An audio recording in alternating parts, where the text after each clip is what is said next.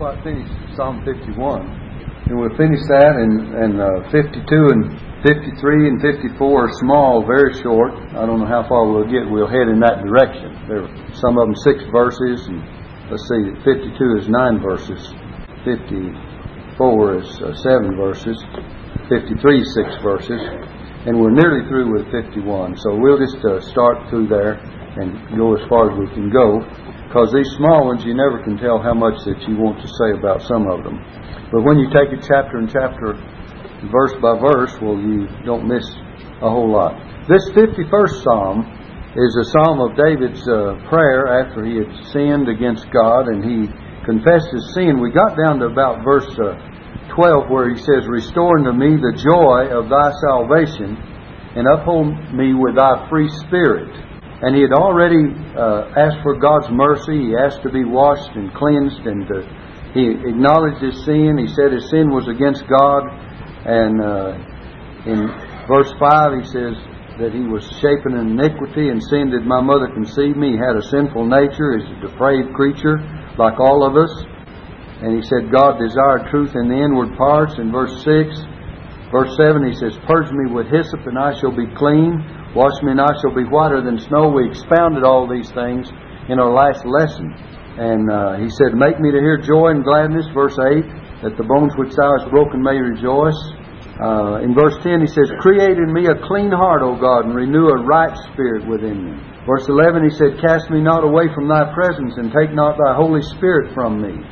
And verse 12 is where we pick up. It says, "Restore unto me the joy of thy salvation, and uphold me with thy free spirit."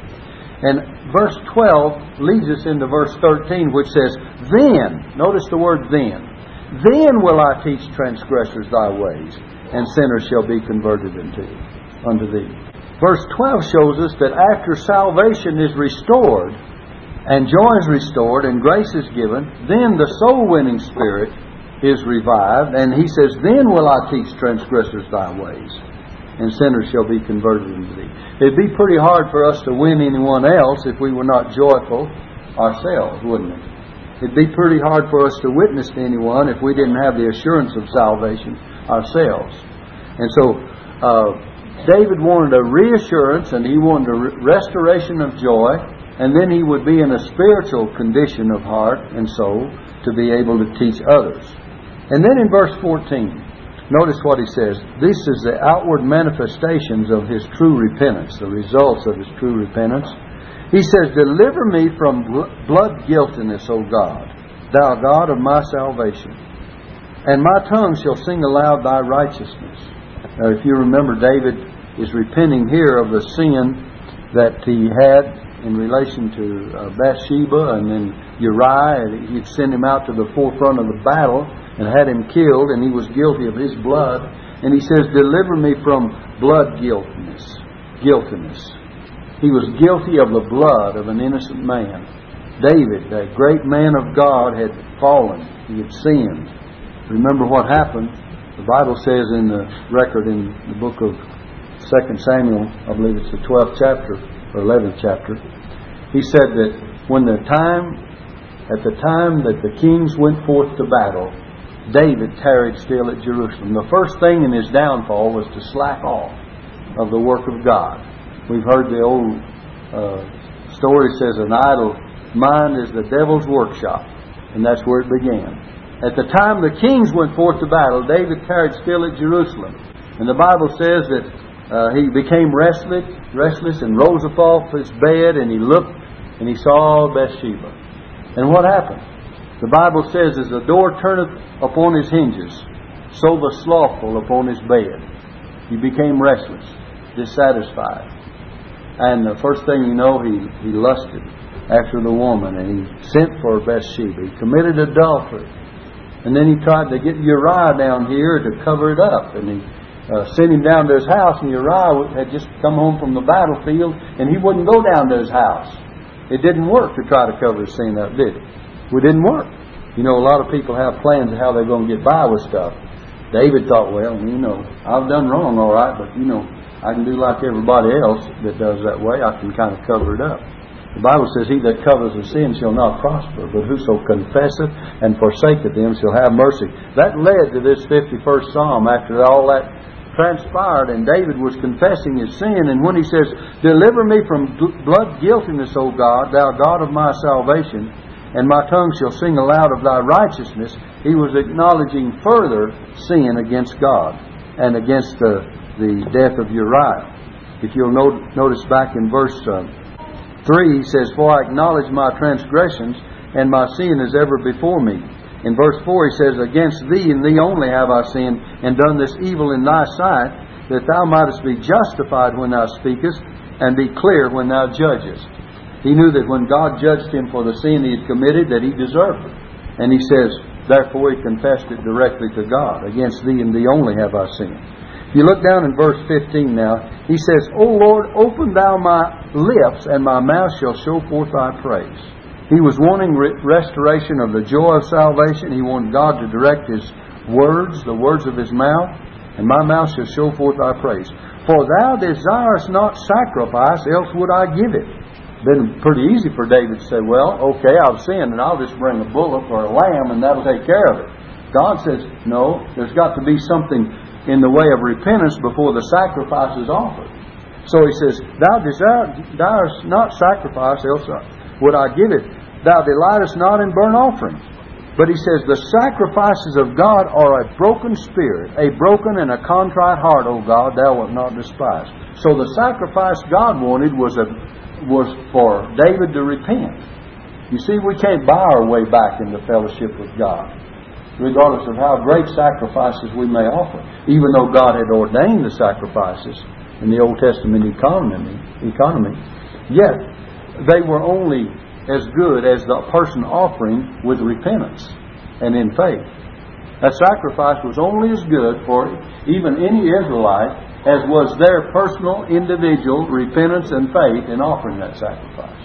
You see, that's why God became sick and tired of their sacrifices at one point in time, and in the prophets he speaks of the fact, he says, bring no more vain oblations, bring no more bloody sacrificing. In other words, stop all this sacrificing, because your heart is not in it. He says, bring your heart and then bring your sacrifice. And so God wanted them to repent just as much as David realized that in this psalm. He says, thou desirest not sacrifice, in verse 16. Then he says, the sacrifices of God are a broken spirit, a broken and contrite heart, O God, thou wilt not despise. And when men really and truly repent of their sins, then God is ready to receive us. Look at verse 18. He says, do good in thy good pleasure unto Zion, and build thou the walls of Jerusalem. David prayed for the national blessings upon Israel. And he desired these national blessings on Israel. He had just realized that the eternal things of religion would not atone for his sin, and he needed the sacrifice of a broken spirit. And then he begins to pray for all of Israel. And then verse 19 he says, then shalt thou be pleased with the sacrifices of righteousness, with burnt offerings and whole burnt offerings. If a person will bring the sacrifice of righteousness, in other words, if everything is made right, then he will be pleased with the burnt offerings and whole burnt offerings. Then shall they offer bullocks upon thy altar. You see how God wants, with a sacrifice that's offered to Him, a true heart and a repentant heart. Now then, let's look at the 52nd Psalm, Psalm 52, and we'll try to get some things on it. And we might talk about wealth and wickedness here, first of all, in the case of one person, and then God's blessed man on down in verse 8 and 9 in this 52nd Psalm. It only has 9 verses.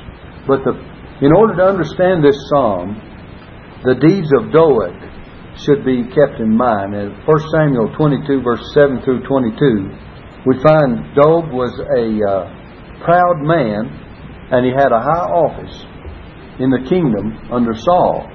And by his deceitful tongue and wicked manipulation, he brought about much evil and the death of 85 holy men, holy priests of God, all because of his deceit.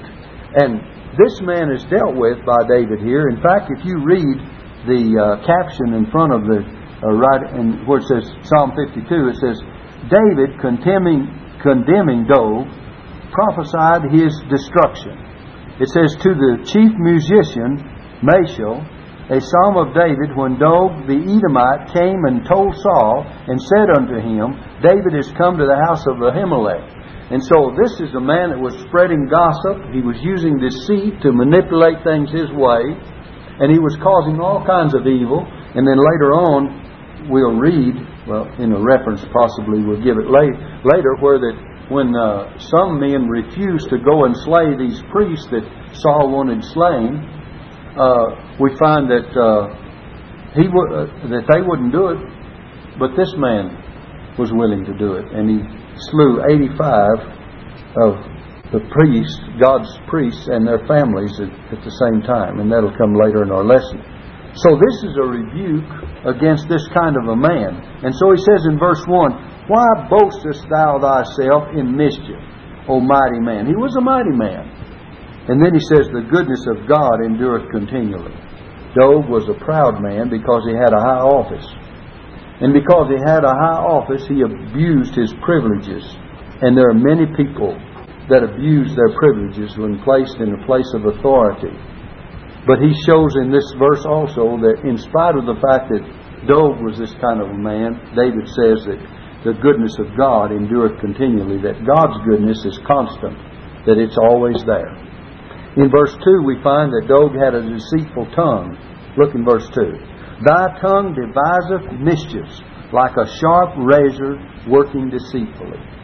He could tell the truth in such a way to the king to do mischief, because it was what he did not tell that did all the damage. He didn't tell the whole truth.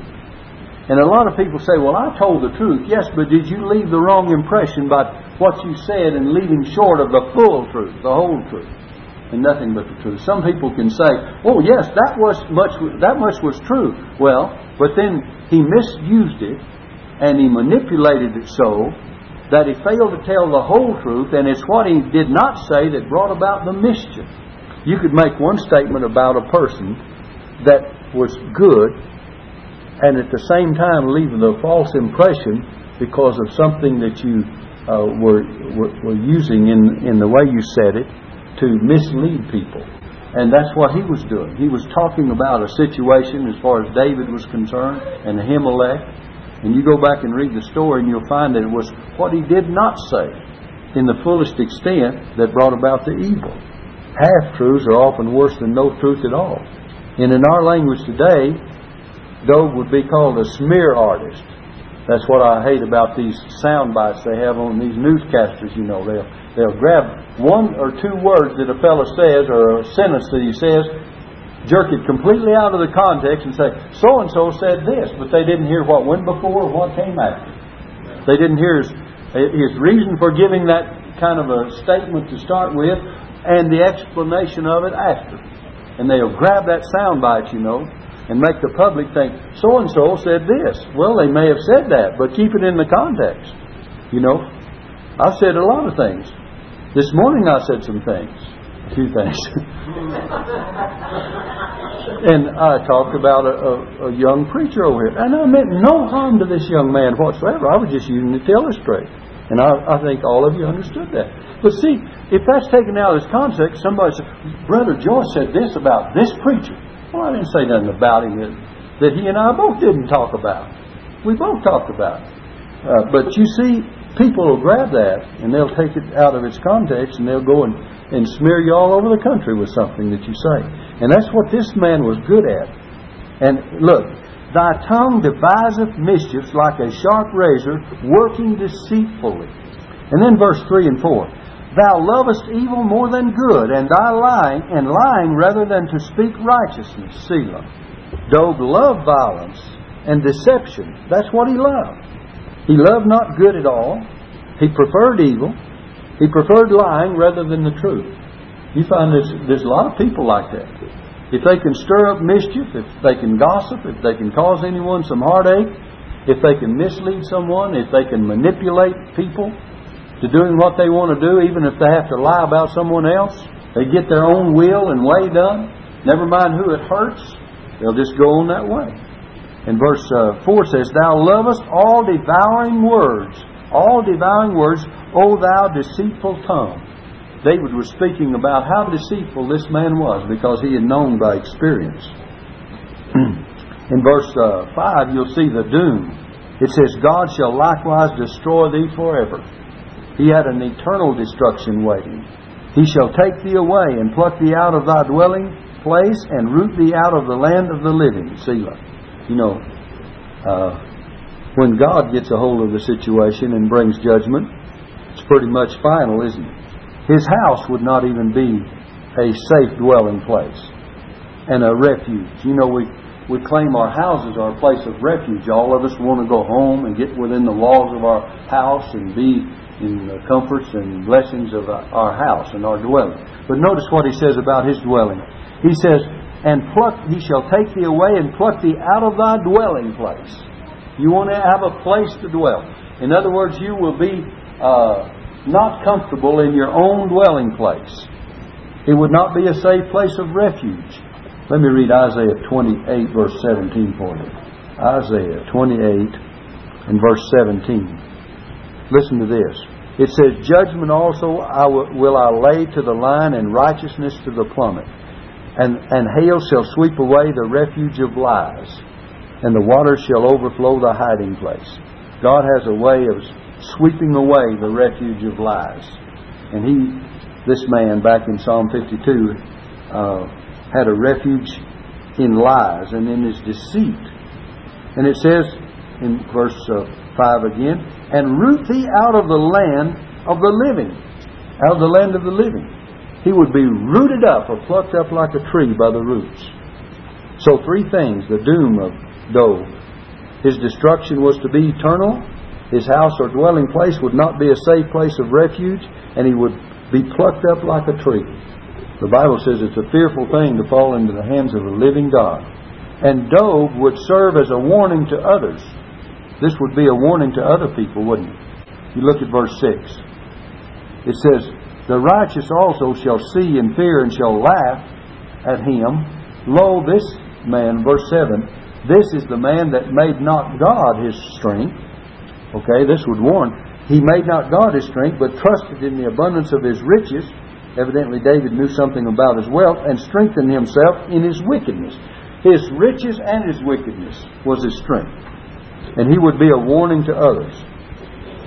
And Dov's great mistakes. What? What did he do? He left God out of his life completely. And he trusted in his wealth. He says that he trusted in the abundance of his riches, verse 7. And strengthened himself in his wickedness. Look at that. He strengthened himself in his wickedness.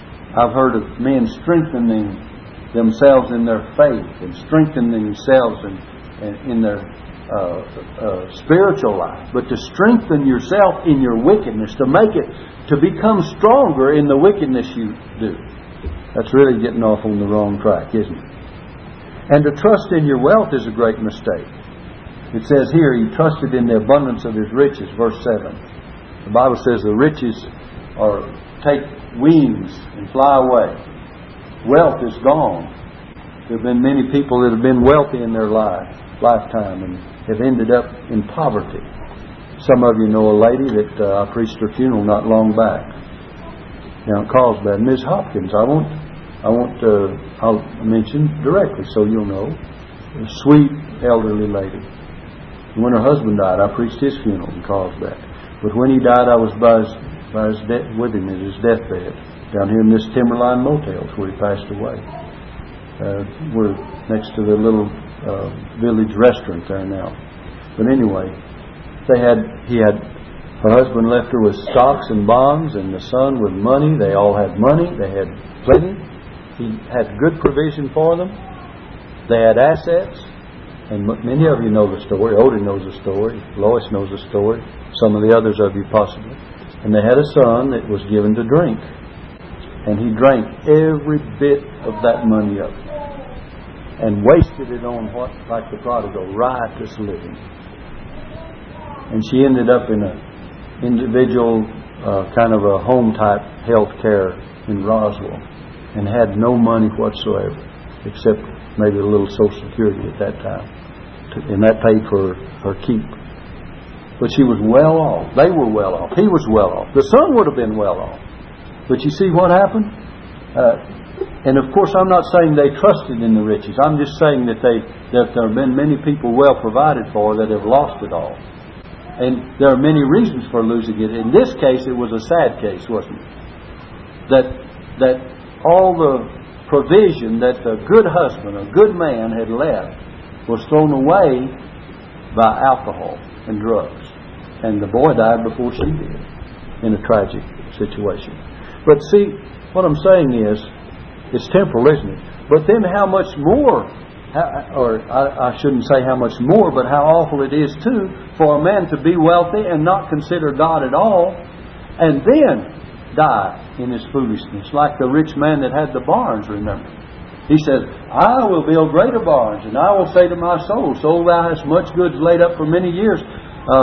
Take thine ease, eat, drink, and be merry. And then what happened? God said, Thou fool, this night thy soul shall be required of thee.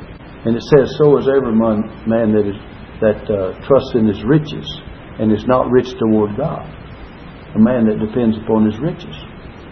So, the proper use of money and wealth and provisions that God has given you and whatever He's blessed you with by His grace, whatever He's given you, the proper use is to provide for your needs and to share it with others as you are led to do under the guidance of the Holy Spirit and by the Word of God. But the main thing is to not think that those riches are the main thing. Put God first, and the riches and the wealth and the money and the materialism will take care of itself.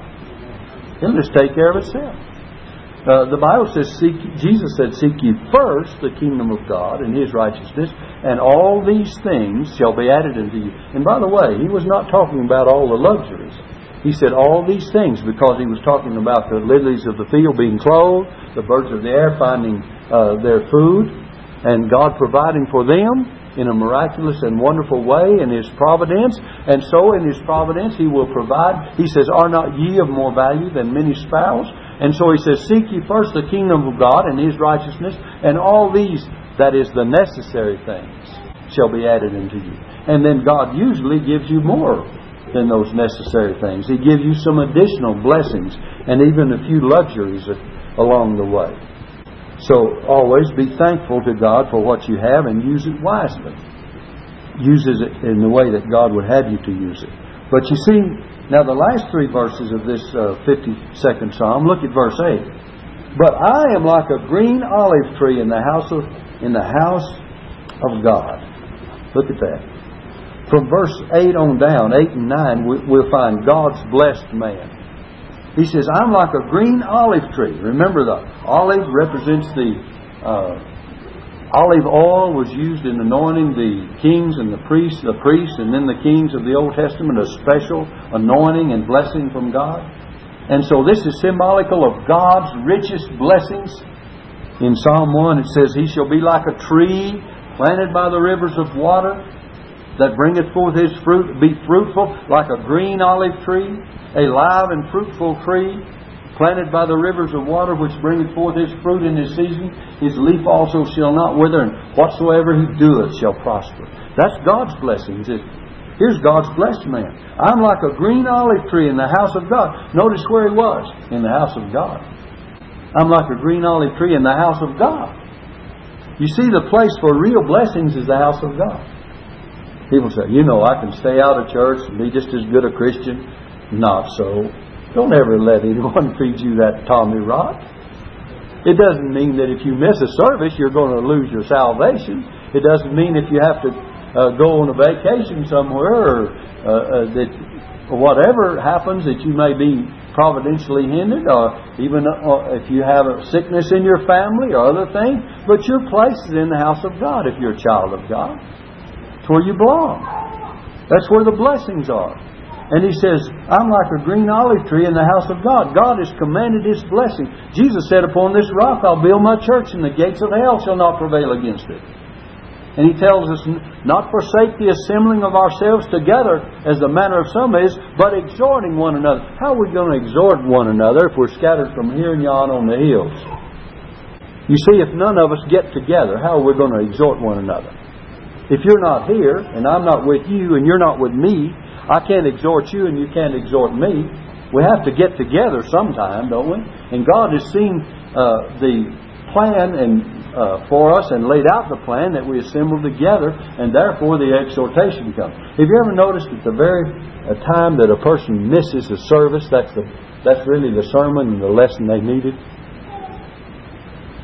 It usually happens every time. The guy, it reminds me of old Thomas. After the resurrection, it says, and Thomas was not with them when Jesus showed Himself to them. And the next time Jesus came, and Thomas was there, another time. And then He cured his doubts and fears about the situation. In the house of God. The place for God's man is in God's house. 1 Timothy 3, let me read it for you. 1 Timothy chapter 3 and verse 15. Notice what it says. But if I tarry long, that thou mayest know how thou oughtest to behave thyself in the house of God, which is the church of the living God, the pillar and ground of the truth. He says, Timothy, I want you to know how you ought to behave yourself in the house of God. And he says, it's the church of the living God, the pillar and ground of the truth. And he says, and without controversy, great is the mystery of godliness. God was manifest in the flesh, justified in the Spirit, seen of angels, preached unto the Gentiles, believed on in the world, and received up into glory. And he gives you the whole message of Christ's humanity, His incarnation, how He was justified in the Spirit, He fulfilled the Word of God, He was seen of angels, He was preached unto the Gentiles during His ministry and later during the ministry of the apostles, and He was believed on in the world, and He was received up into glory, and He's seated on the right hand of God, isn't He? So we find that the house of God is a wonderful place for people to be. Now then, in verse 8 again, back in our Psalm 52, verse 8, he says, but I am like a green olive tree in the house of God. I trust in the mercy of God forever and ever. He trusted in God's mercy, not in his own wisdom and in his own strength. You and I need to let our own strength and our own wisdom go out, and God's wisdom and God's strength be put in place. It's kind of like Peter, he says, Lord, I'm ready to go with Thee both to prison and to death. That was self-confidence, that was boasting. Jesus said, before the cock crows twice, thou shalt thrice deny that thou knowest Me. And then Peter began to follow afar off. He became weak in prayer. He was in the Garden of Gethsemane with Jesus, and he could not watch 1 hour, and then he followed afar off, and then he began to sit down. He sat down among the gossipers, the enemy's fire, and then he began to deny the Lord. So it was a step after step, backsliding. He not only got far off physically or geographically, but he got far off spiritually, walked at a distance from the Lord. Jeremiah chapter 9, let me read this for you.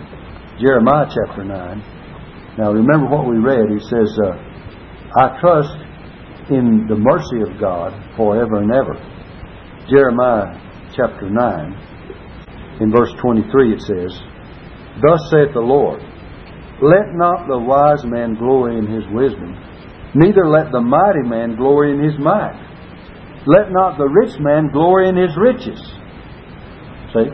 Let not the mighty man glory, the wise man glory in his wisdom, the mighty man glory in his might, the rich man glory in his riches, but let him that glorieth glory in this. What is it? That he understandeth and knoweth Me, that I am the Lord which exercise loving kindness and judgment and righteousness in the earth. For in these things I delight, saith the Lord. Let him realize where his blessings come from. A lot of times we don't realize where our blessings come from. It says, look, let him glory in this, that he understandeth and knoweth Me, a knowledge and fellowship with the Lord. And then, that I am the Lord which exerciseth loving kindness, judgment, righteousness in the earth, for in these things I delight, saith the Lord. And this is what David was depending upon. He trusted in God's mercy, not his own strength or his own wisdom. And then in verse 9 of this 52nd Psalm, look at verse 9. I will praise thee forever because thou hast done it, and I will wait on thy name, for it is good before thy saints. He had a spirit of praise for God. I will praise thee forever because thou hast done it, because of what God has done in His mercy and in His goodness. And He says, and I will wait on thy name, for it is good before thy saints. He knows how to be patient and wait upon God. You know, usually we get in such a fizz and such a strain and such a anxiety that we just don't have any time to wait on God. But the Bible says, I believe it's Isaiah 40 verse 31, they that wait upon the Lord shall renew their strength. They shall mount up with wings as eagles. They shall run and not be weary, and they shall walk and not faint. See? 3 things. If you have patience and wait upon God, you might even be able to fly for a while. Mount up with wings as eagles. You'll get to some great heights. And then you might be even able to run. And they shall run and not be weary. But I wonder how many people can walk and not faint. You come down to that lower level, you're not going to fly all the time. And you're not going to run always. But you can always walk with God. And if you'll learn to walk with God, and that's an important thing. Some people just have no patience. And they that wait upon the Lord will learn patience along the way. Now then, I want you to notice in Psalm 53 the evil nature of mankind. And it says, the fool has said in his heart, there is no God. Look at that verse 1. The fool has said in his heart, there is no God. This psalm is much like the 14th with a few variations. Remember the 14th psalm says, the fool has said in his heart, there is no God, if you have it handy. Psalm 14 refers to an early period of history. And this later analysis of mankind shows conditions have not improved, notwithstanding all that has been done. By the time they got to the 53rd Psalm, mankind is plagued with the fatal disease of sin, and nothing had improved. But look at Psalm 53 verse 1. It says, the fool has said in his heart, there is no God. Atheism is a sin of the heart. Not to believe God is a sin of the heart. It's a heart disease. It's a sin. Well, we've got a lot of atheists in the world today and in our nation. In fact, they've got the atheist churches, congregations of atheists. And they've got atheists that are promoting atheism. And they've got people in our high-ups that believe no God at all. Atheistic-minded people. Well, the Bible says they're fools. The Bible says the fool has said in his heart there is no God. And notice it's really meaningful to him. It's inside of him. He just doesn't believe in God at all. You say, believe in your congressman or your president or your governor or a man or a scientist or a doctor or a lawyer. Believe in them, but don't believe in God. No, don't believe in. Believe in God first, and then you pick out the good ones of these others that you can put your trust in to help you along whatever line or profession he's in. But you believe in God first. But the fool has said in his heart, there is no God. Corrupt are they, and have done abominable iniquity, and there is none that doeth good. See, atheism gives liberty to an evil heart. Paul quotes it in the 3rd chapter of Romans. Listen. In Romans chapter 3, look at this. Beginning with verse 10. As it is written, there is none righteous, no, not one. There is none that understandeth. There is none that seeketh after God. They are all gone out of the way. They are altogether become unprofitable. There is none that doeth good, no, not one. An evil heart. It says, corrupt are they, and have done abominable, back in Psalm 53 verse 1. There is none that doeth good. And Paul elaborates that on that in Romans chapter 3.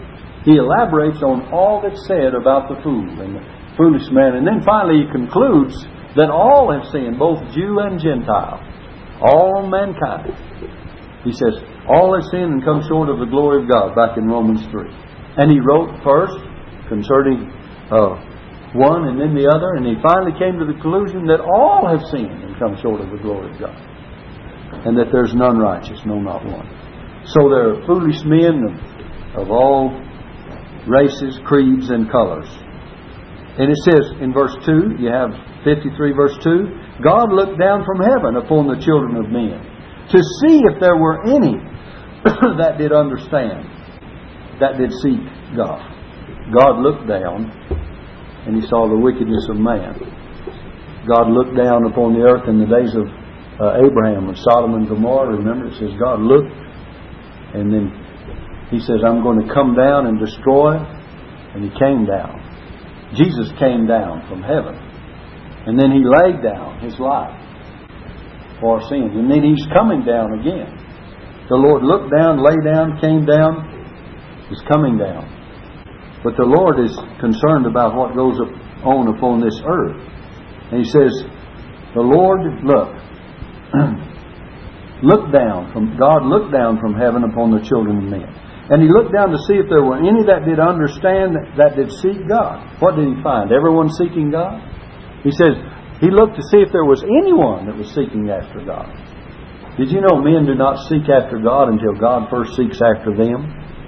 God is seeking you before you sought Him. You say, well, I turned to God and I sought God. Yes, but God sought you first. You see, when Adam and Eve sinned, what happened? They were hiding in the tree, amongst the trees. They clothed with fig leaves, aprons of fig leaves, and they were hiding amongst the trees of the garden. And what did God say? They heard the voice. Adam heard the voice of the Lord God walking in the garden in the cool of the day, and God said, Adam, where art thou? Well, God knew where he was all the time. But Adam wasn't out there saying, now I've sinned and I've got to find God. He knew where to find God, but he didn't want to find God. He wanted to hide. And so God says, Adam, where art thou? He says, I heard thy voice and I was afraid. He says, what made you afraid? Have you eaten of the tree that I said not to eat of? He says, and I forbade thee to eat of? He says, the woman that thou gavest me, she gave me and I did eat. And the woman says, the devil made me do it. Right? And boy, we've all got a way of blaming the other fellow. Some way. You know, the other day someone was blaming someone else for something. And I was thinking, you know, that's just as old as Adam and Eve, isn't it? Just as old as Adam and Eve. If you hadn't have done this, I wouldn't have done that. You know, in other words, it was my fault that I got in this car wreck because you came down the road. You know, if you hadn't have been there, I'd not had to dodge you, and I wouldn't have been in this car wreck. Kind of reminds me of that day Randy and I was sitting there in the coffee shop one day, and the fellow pulled out a little too far in the highway. All of a sudden, he takes a notion he wants to back up because the traffic's pretty heavy, and he doesn't even look back, and he backs up, wham!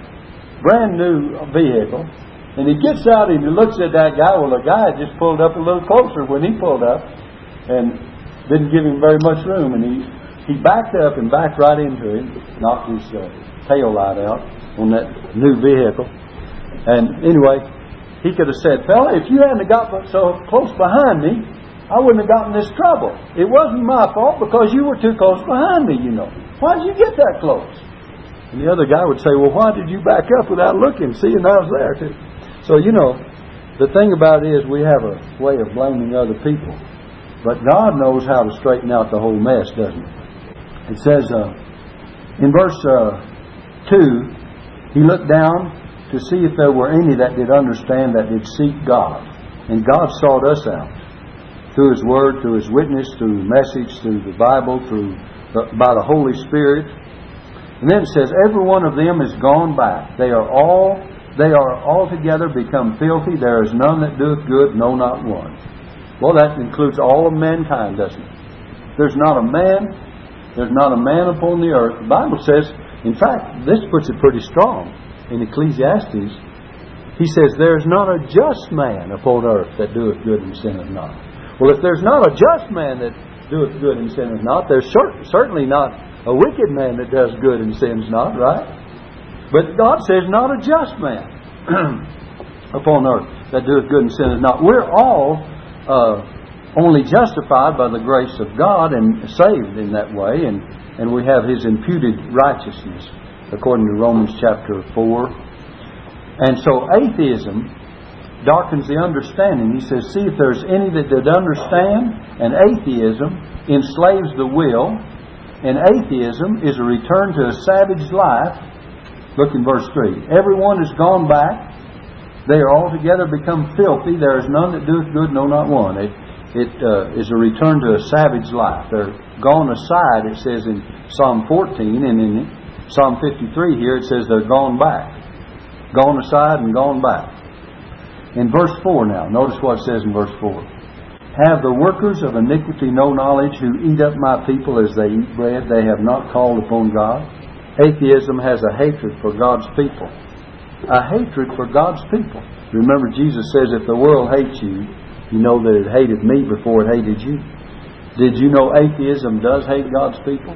You try to introduce the Bible like Brother Nichols was reading about teachers and schools and things like that, and you see where you get if you've got an atheistic professor or leaders out in the schools.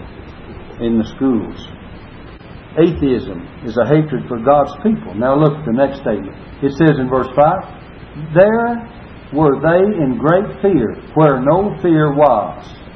For God has scattered the bones of him that encampeth against thee. Thou hast put them to shame, because God hath despised them. They were in great fear, where no fear was. Atheism produces cowards as well. In Proverbs 28, verse 1, it says, the wicked flee when no man pursueth. They don't know what they're running away from. The wicked flee when no man pursueth. They're scared to death. Some never fight unless they have the advantage. They're like a bully. If they can get the advantage of you, all right. But brother, if you face them, or if they think there's anything to fear out there, they're going to go. And then we find something else.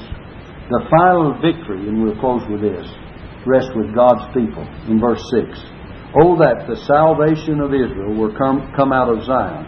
When God bringeth back the captivity of his people, Jacob shall rejoice and Israel shall be glad. The final victory belongs to God's people. It says, oh, that the salvation of Israel will come out of Zion. I want you to notice something here. The salvation of Israel will come out of Zion. When God bringeth back the captivity of his people, Israel was his people. Now then, look at this. Jacob shall rejoice, and Israel shall be glad. Do you get the impact of that? That's the same person, isn't it? Jacob and Israel. Jacob shall rejoice, and Israel shall be glad.